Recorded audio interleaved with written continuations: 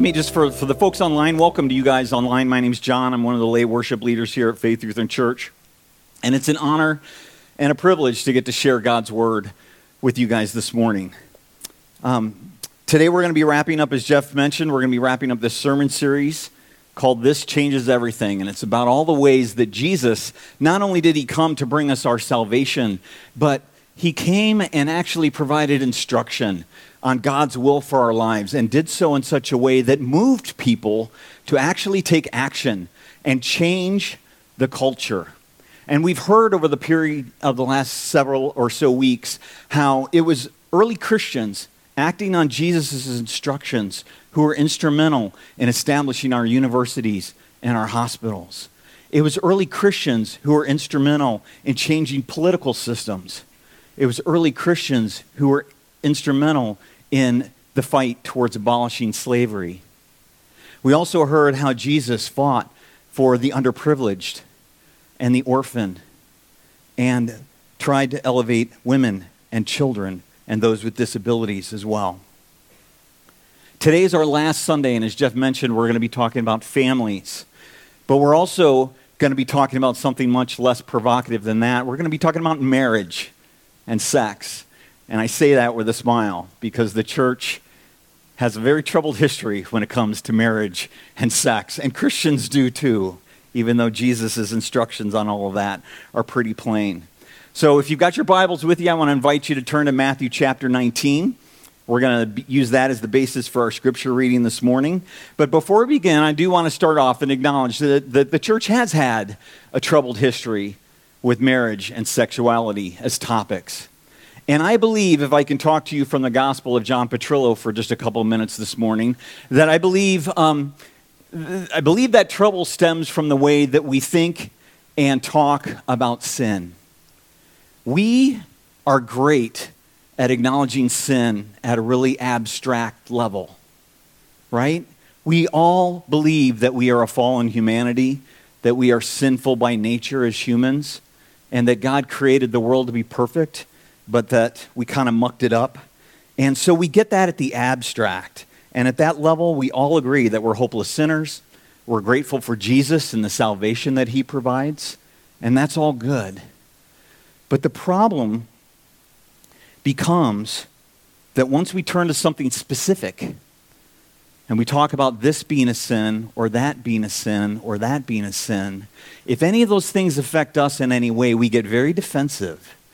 And we try to acknowledge that those things aren't really sins. So if we're committing a sin or have committed a sin, even if it's in the rearview mirror and we aren't doing it anymore, we don't want that to be called a sin in any way, shape, or form. And so as a church, we acknowledge that sin at a high level. We say our corporate confession like we did today. We kind of sweep all the details under the rug, and then we go about our business like nothing ever happened. And the problem, of course, with this is twofold.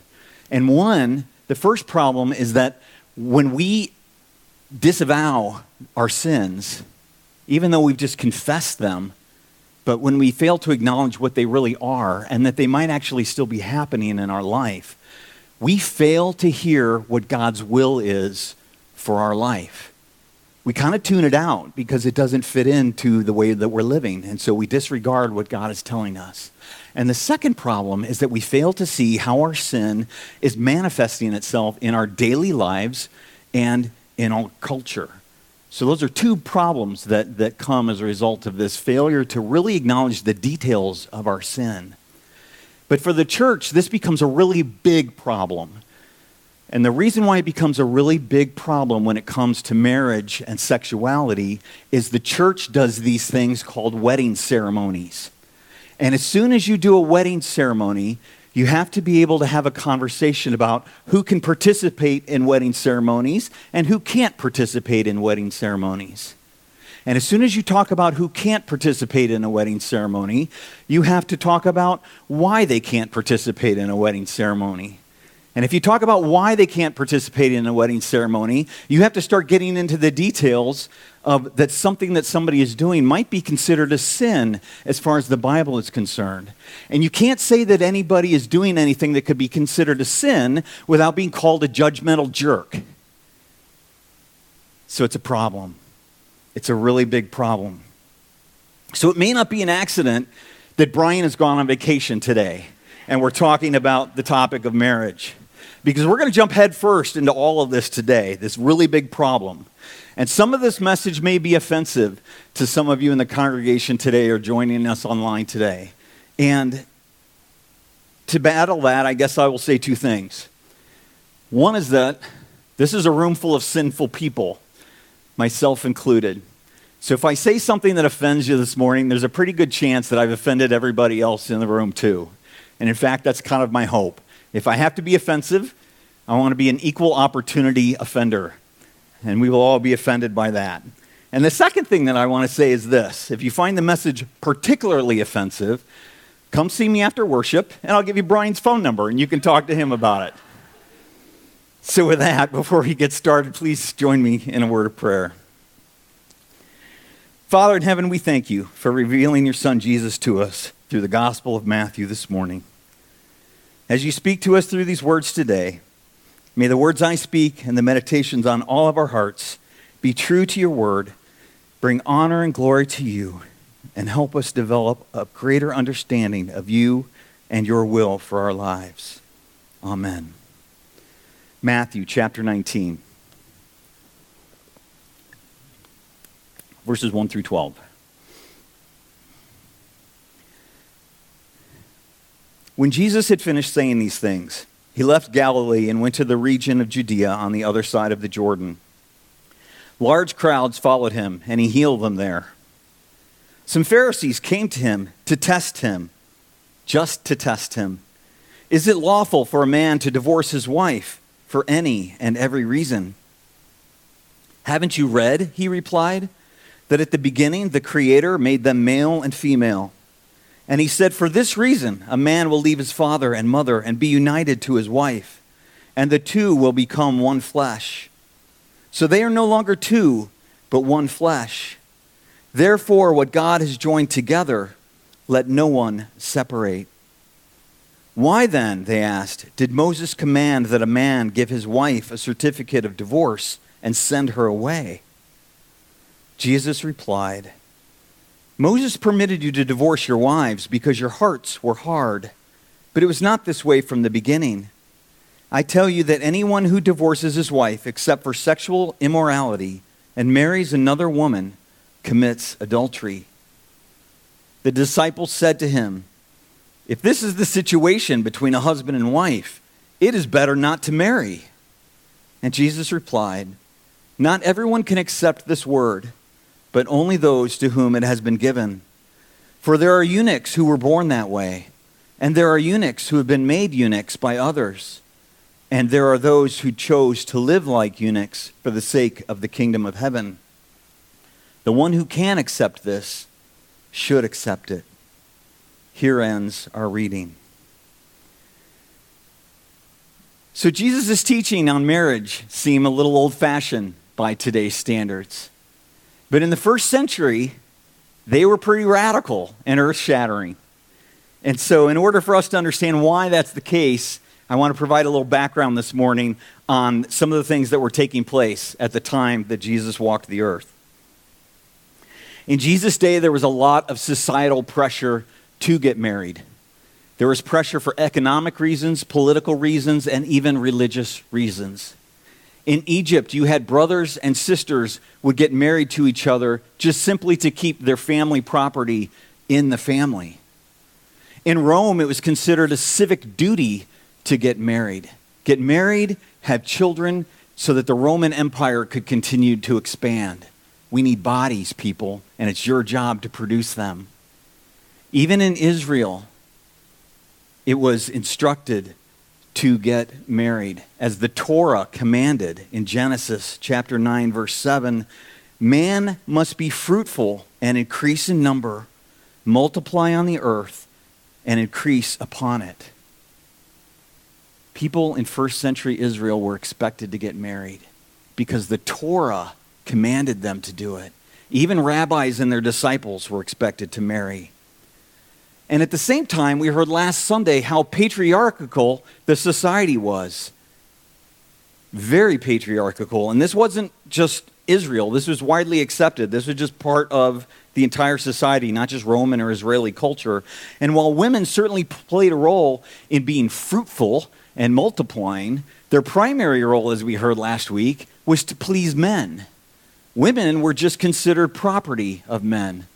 From the day they were born until the day they died, they were property. Starting off as property of their husbands and eventually starting off as properties of their fathers and eventually becoming property of their husbands when they were married. And it should come as no surprise then, because of this, that there were huge double standards when it came to marriage, sex, and divorce, as far as men and women were concerned. Marriages were arranged by a girl's father, and girls were often betrothed or already married by the time they were 13 or 14 years old. And women, or girls in this case, rarely had any say over who they were going to be married. Their fathers just picked their husbands for them. And their future husbands were likely 10 or 20 years older than they were.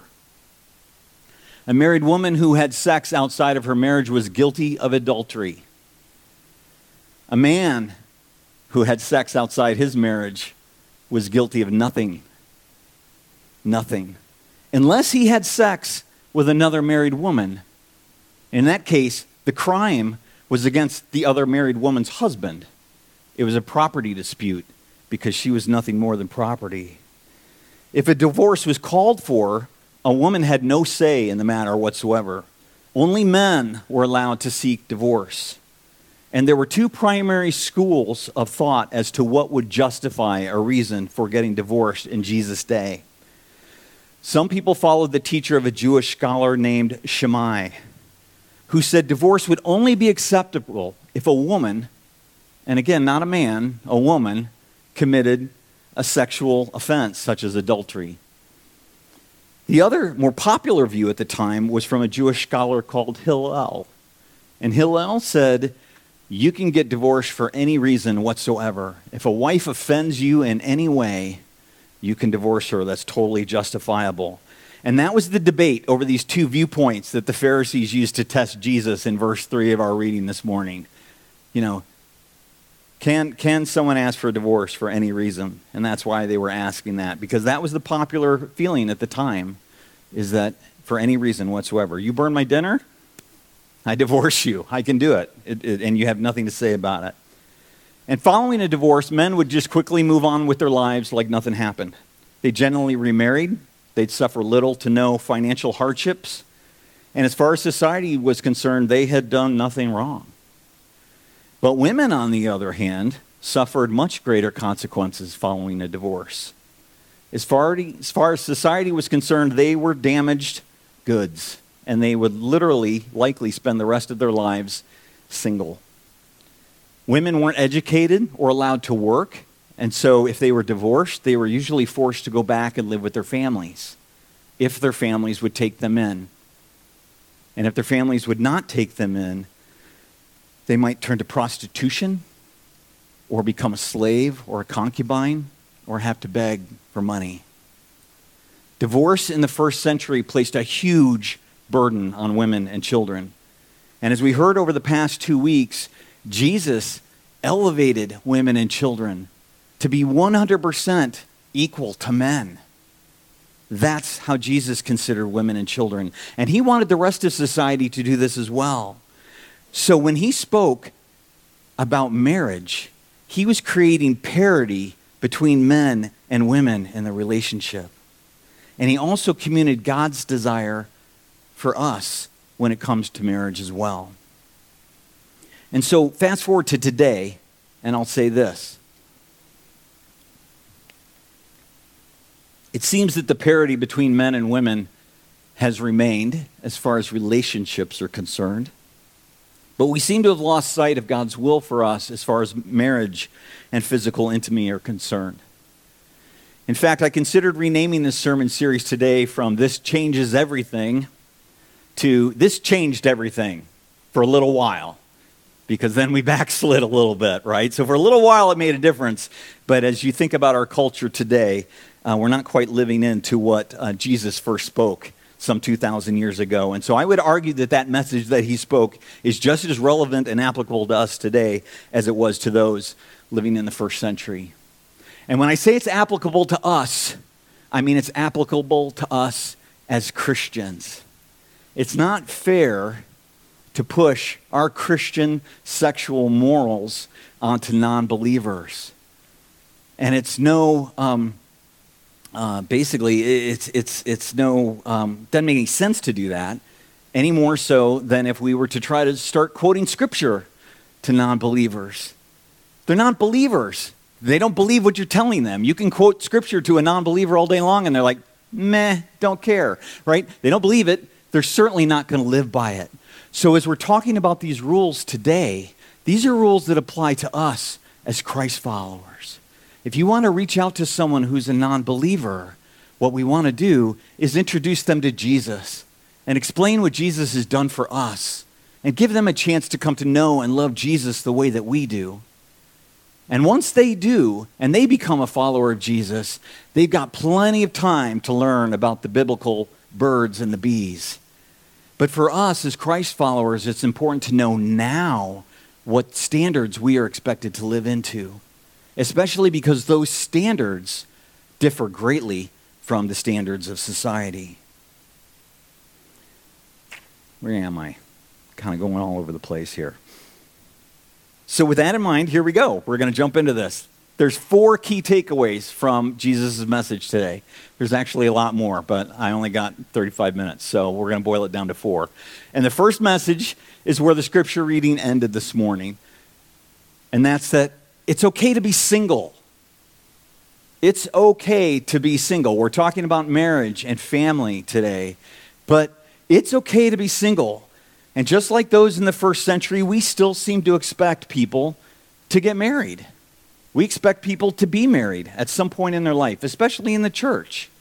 But Jesus wasn't married, and he taught that God may call some people to remain unmarried and live a celibate life as well.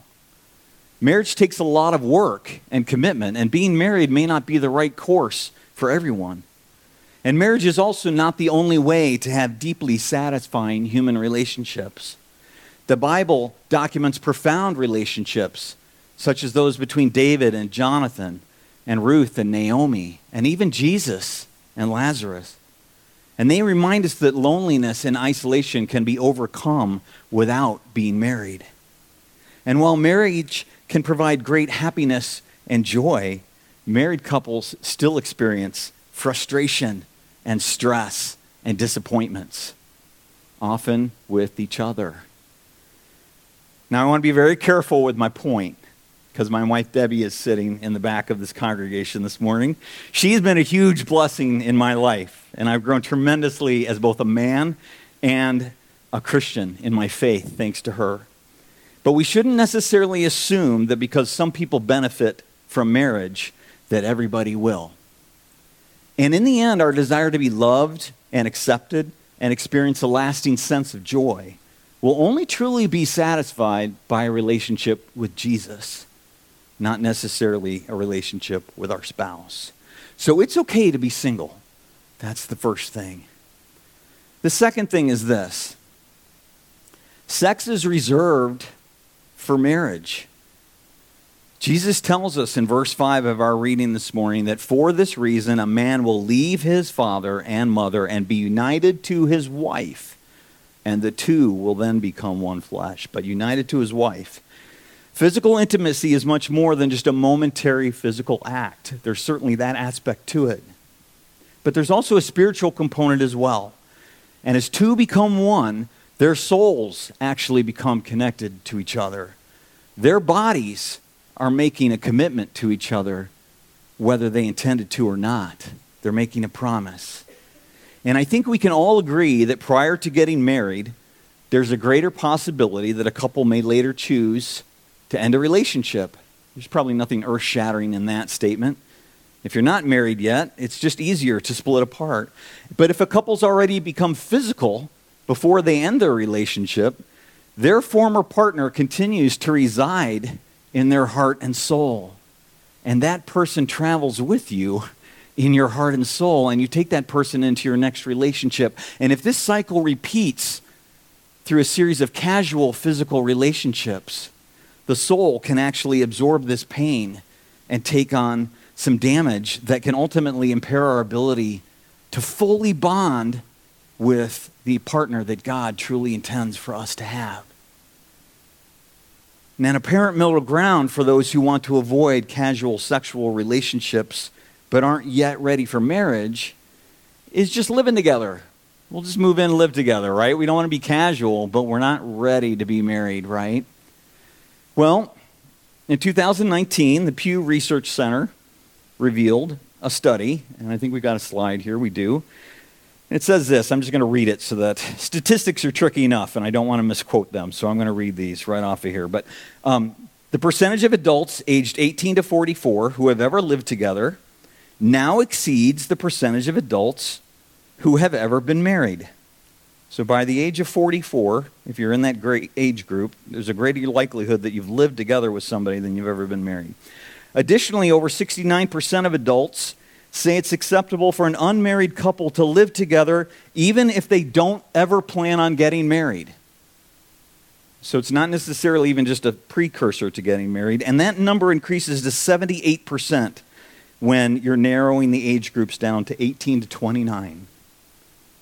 And that's why we need to talk about this today, if not for us in this room, then for this next generation, because they don't feel that getting married is really all that important. The study also shows, in our second slide, that couples were more likely to get married than move in together. So they're more likely to get married if their motivation was love or companionship or making a formal commitment to each other or starting a family. So if that was their motivation, they chose to get married. By contrast, couples who choose to live together are more likely to do that out of a motivation of financial reasons or convenience or because they wanted to test their relationship or their compatibility with each other. And slide number 3 shows us the result of that. And lacking a formal commitment, it's not surprising to see that the study shows that consistently low levels of trust, satisfaction, and closeness among people who choose to live together than those who are married. And so when it comes to reserving physical intimacy for marriage, it's not just that God's trying to be a killjoy and ruin our fun. He simply wants what's best for us, and he's trying to protect us from harm.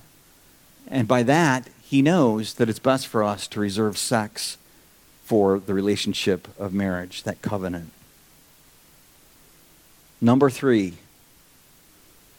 marriage is for one man and one woman. You see these verses on the screen behind me. Verses 4 and 5. At the beginning, the Creator made them male and female. For this reason, a man will leave his father and mother and be united to his wife. God created man and woman for each other. And they are perfect companions, each with their own skills and qualities, tendencies that make them a good fit for each other. And there are no references in the Bible whatsoever to gay marriage.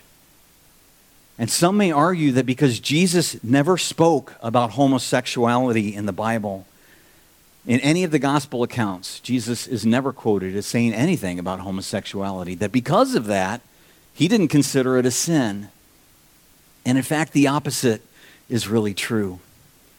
The Torah expressly prohibited acts of homosexuality, and everyone in the first century Israel was well aware of this. And Jesus states himself in Matthew chapter 5, verse 17, that do not think I have come to abolish the law or the prophets. I've not come to abolish them, but to fulfill them. And the fact that Jesus was silent on these types of relationships simply means that he had nothing to say to correct or clarify what was already stated. So there's no reason for him to bring them up. Now, the other type of relationship that falls under this category is polygamy. And there are plenty of examples of polygamy in the Old Testament, of men taking multiple wives. Cain's son, Lamech, was the first recorded case of this in Genesis chapter 4. But there are many others. Abraham, Jacob, David, Solomon, all did as well, just to name a few of them. And while these types of relationships may have been tolerated by God early on, there's no indication whatsoever that God ever favored them or blessed them. And if you read the stories of these characters to the conclusion in the Bible, you'll see that they often ended quite disastrously for the characters and caused a lot of heartbreak and discord within the family. And when it comes to the covenant of marriage itself, Jesus says in this verse, a man and his wife, to expressly state that marriage is an act between one man and one woman. Number 4, marriage is a lifelong covenant. I'm going to reread these 2 verses that are up on the screen. So they are no longer 2, but one flesh. And therefore, what God has joined together, let no one separate. That's verse 6. And I tell you that anyone who divorces his wife, except for sexual immorality, and marries another woman, commits adultery. Verse 9. So Jesus' words in verse 6 can be really troubling to any divorced Christian. Anyone who hears that. There's undeniable pain and suffering in a divorce. And now they have to wrestle with the additional pain and questions caused by the fact that God's desire was really for them to stay together forever. How could something that feels so wrong be considered right in God's eyes? Staying together in a relationship that's not working, how could that possibly be what God wants? And Jesus' words in verse 9 cause even more pain and confusion for divorced Christians who subsequently are able to find love with another person and be happily remarried. How could something that feels so right in that situation be considered wrong? And the answer to both of those questions takes us back to where we started this message this morning, and that's sin. While God's design for marriage was to last forever and divorce was never part of the plan, the reality is that sin can separate us from each other just as it separates us from God. In marriage, that can mean the sin of one person, or it can mean the sin of both partners that ultimately creates a separation between them. Now, when this happens, it's God's desire for reconciliation to occur. But both parties have to be willing to do that. And that isn't often the case. Both parties have to be willing to do the work and offer forgiveness.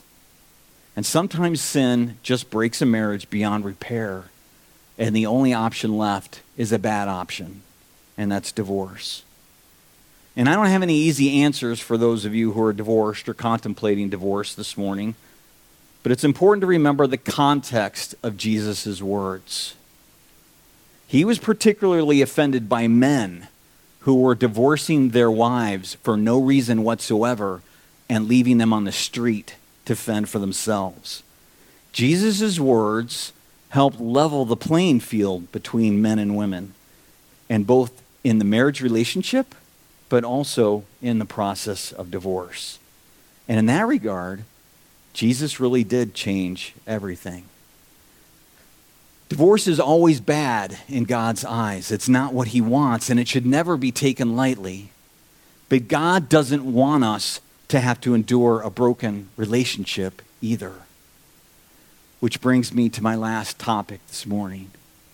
For those of us who are here in the congregation who are still on marriage number 1, you didn't think you'd get out of this unscathed, did you? Got something for everybody here. Here's my question for you. How's that love, honor, cherish, and obey thing working for you? Especially if you've been married for 15, 20 years, 25 years. It's hard. When Debbie and I got married almost 35 years ago, we were told 2 very important things that we both took to heart. One is that love is a decision that you make. And you have to get up every day and make that decision over and over and over again.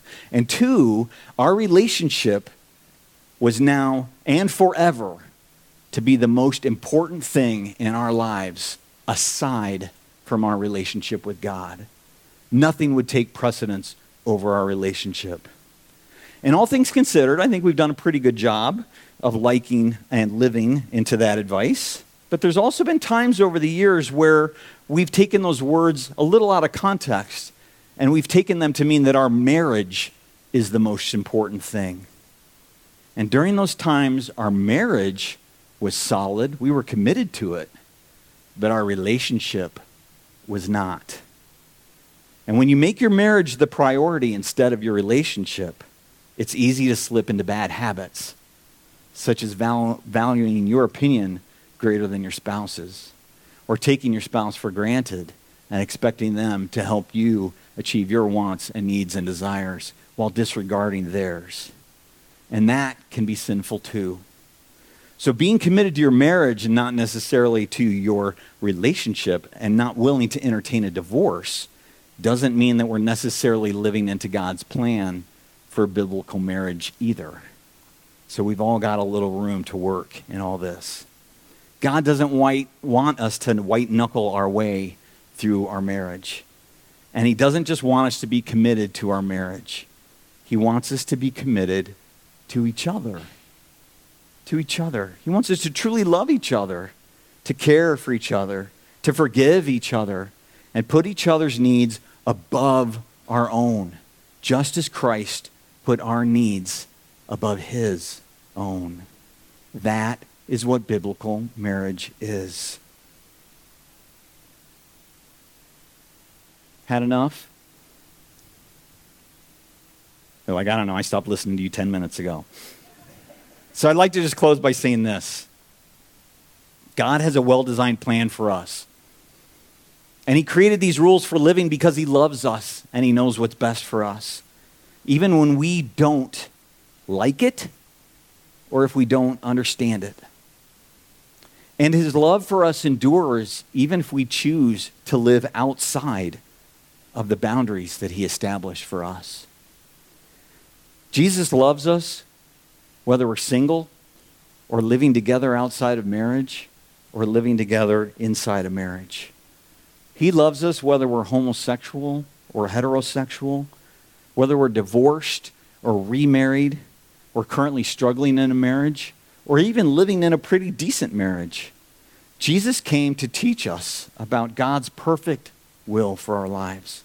But he didn't come to judge us or condemn us. He came to save us. And in that regard, he really did change everything. Let us pray. Father in heaven, we give you thanks for the gift of your Son, Jesus, and the words he spoke to us today. Help us to accept your word even when it is difficult for us to hear or understand. And help us to live your word in our daily lives. We pray that you will help us love sacrificially as your Son Jesus does, and that everything we do and say will reflect his love to others.